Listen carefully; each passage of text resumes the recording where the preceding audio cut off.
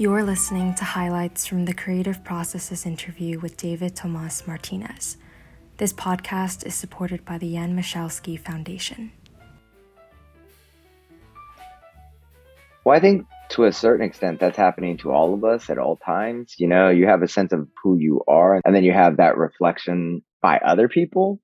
You have a self-reflexive idea of yourself, and then you have that how other people treat you. And you're like, sometimes they do not match up. I don't know. I feel like the trick is believing you are what you are while also having a certain amount. So it takes a certain amount of ignorance, but a certain amount of self-awareness to be able to change to become who you want to be, if that makes sense. So for instance, say like you're talking about in the writing process, you have to believe that you have the ability to be a great writer and even believe very strongly in your strengths while understanding that you are not. And how one balances those two is important, because if you truly do just are like, I'm an awesome writer, you're never really going to become the writer that you can be. There's no such thing as being a good writer, a great writer, or something like that. You're always in the process of becoming, and you're always trying to be that. It's sort of like I try to think of things analogously, and one of it is like think of like a sports team or whatever sort of, every year there's a champion, and whether or not you win that championship, you have to go back the next year. And I feel like for me, every poem, every book is a season. And so at the end of that, I may have been successful, I may not have been, but regardless, I have to move on to the next season. And so like this, then it's that idea of process and continuing the work without really having an idea of what you want to do as a goal, a culmination, but that goal and culmination not being the ultimate destination. It's really the process. That's a synthesis of many different philosophies, but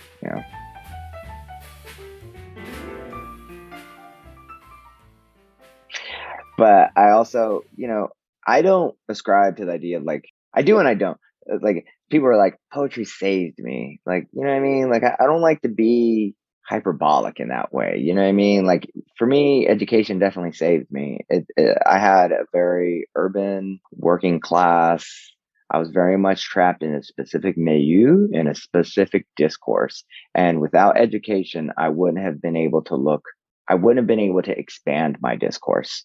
And so I wouldn't have been able to know anything much more than my neighborhood, my country, my language, all of the things that I was familiar with. And it was a very limited scope.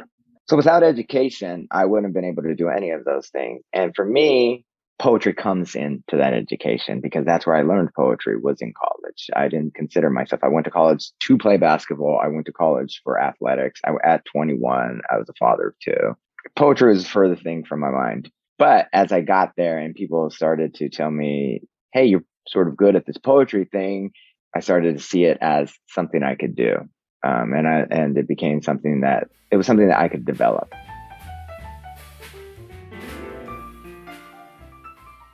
That's in my work, though. That's attention. Yeah. You know what I mean? That's attention. And you can see that in the various registers of language, and the mixing of the Germanic and the Latinate, the banging against each other that I do of these high and low registers, quote unquote, and these sort of disparate, in some people's minds, themes and sounds and things that wouldn't necessarily put together. That's sort of my life. And so I try to reflect that.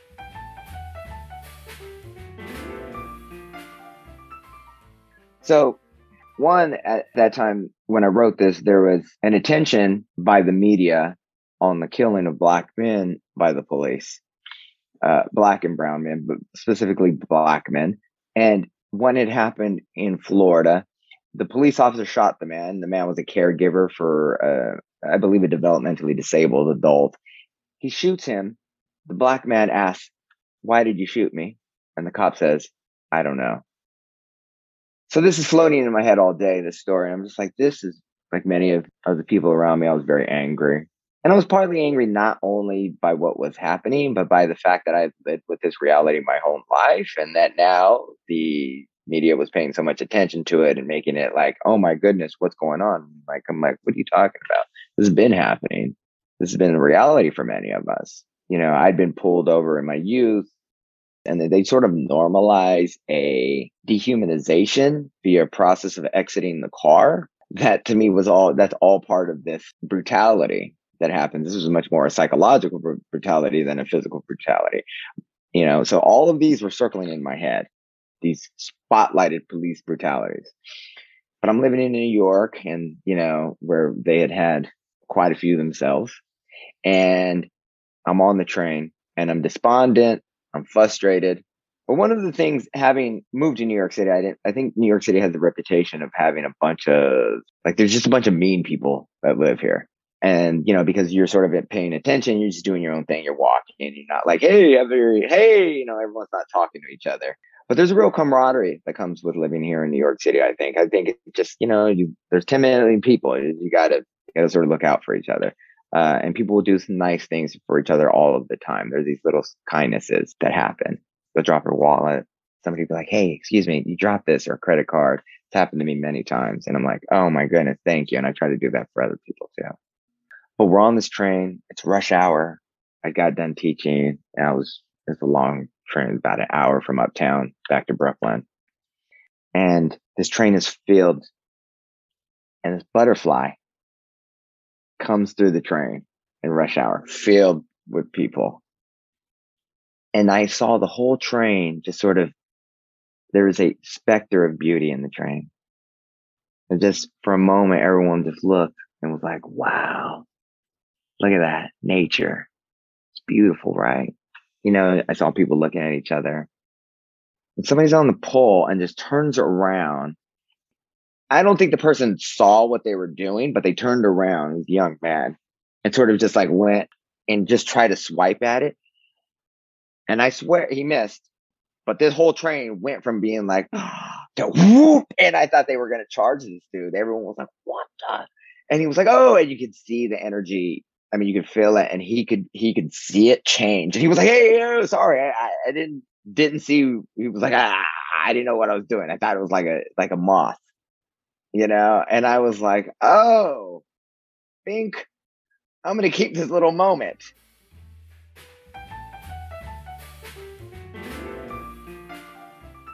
I felt like I wanted to control, in my minor way, okay, not in the national level, but like control the discourses around me about, say, identity or race or gender or sexual, be like, okay, we need to talk about all this and let's challenge it and break it down, but also keep it true to a certain amount of intellectual rigorousness. And now I sort of like, that's bullshit. You can't do that. Like, there's no real way of challenging these hierarchies or these structures. You have to sort of allow people to do what they're going to do. And there are going to be people that conflate complicated ideas, but at the end, it'll all settle. And you have to sort of believe that we as a society and as a group will really come to a place that not only challenges and breaks these things down, but do so in a satisfactory manner.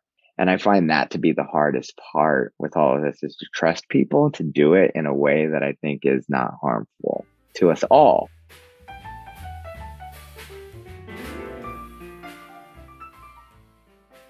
Yeah, exactly. And I mean, my greater goal, I'm going to speak very frankly, I don't give a shit who wins the Pulitzer. I don't give a shit if it's black, brown. I mean, I do and I don't. You know what I mean? My biggest thing is I want what you said, multiplicity of voices, and there to be more representation, but sustained representation. What I don't want is the performative giving of like, oh, we haven't given it to a Mexican, so we got to give it to a Latino, like just the performative giving of sometimes. And these things happen in their institutions and they're doing their best. You have to assume. And so for me, it's not these short-term goals. It's the long-term goals. It's the sustained place for various voices.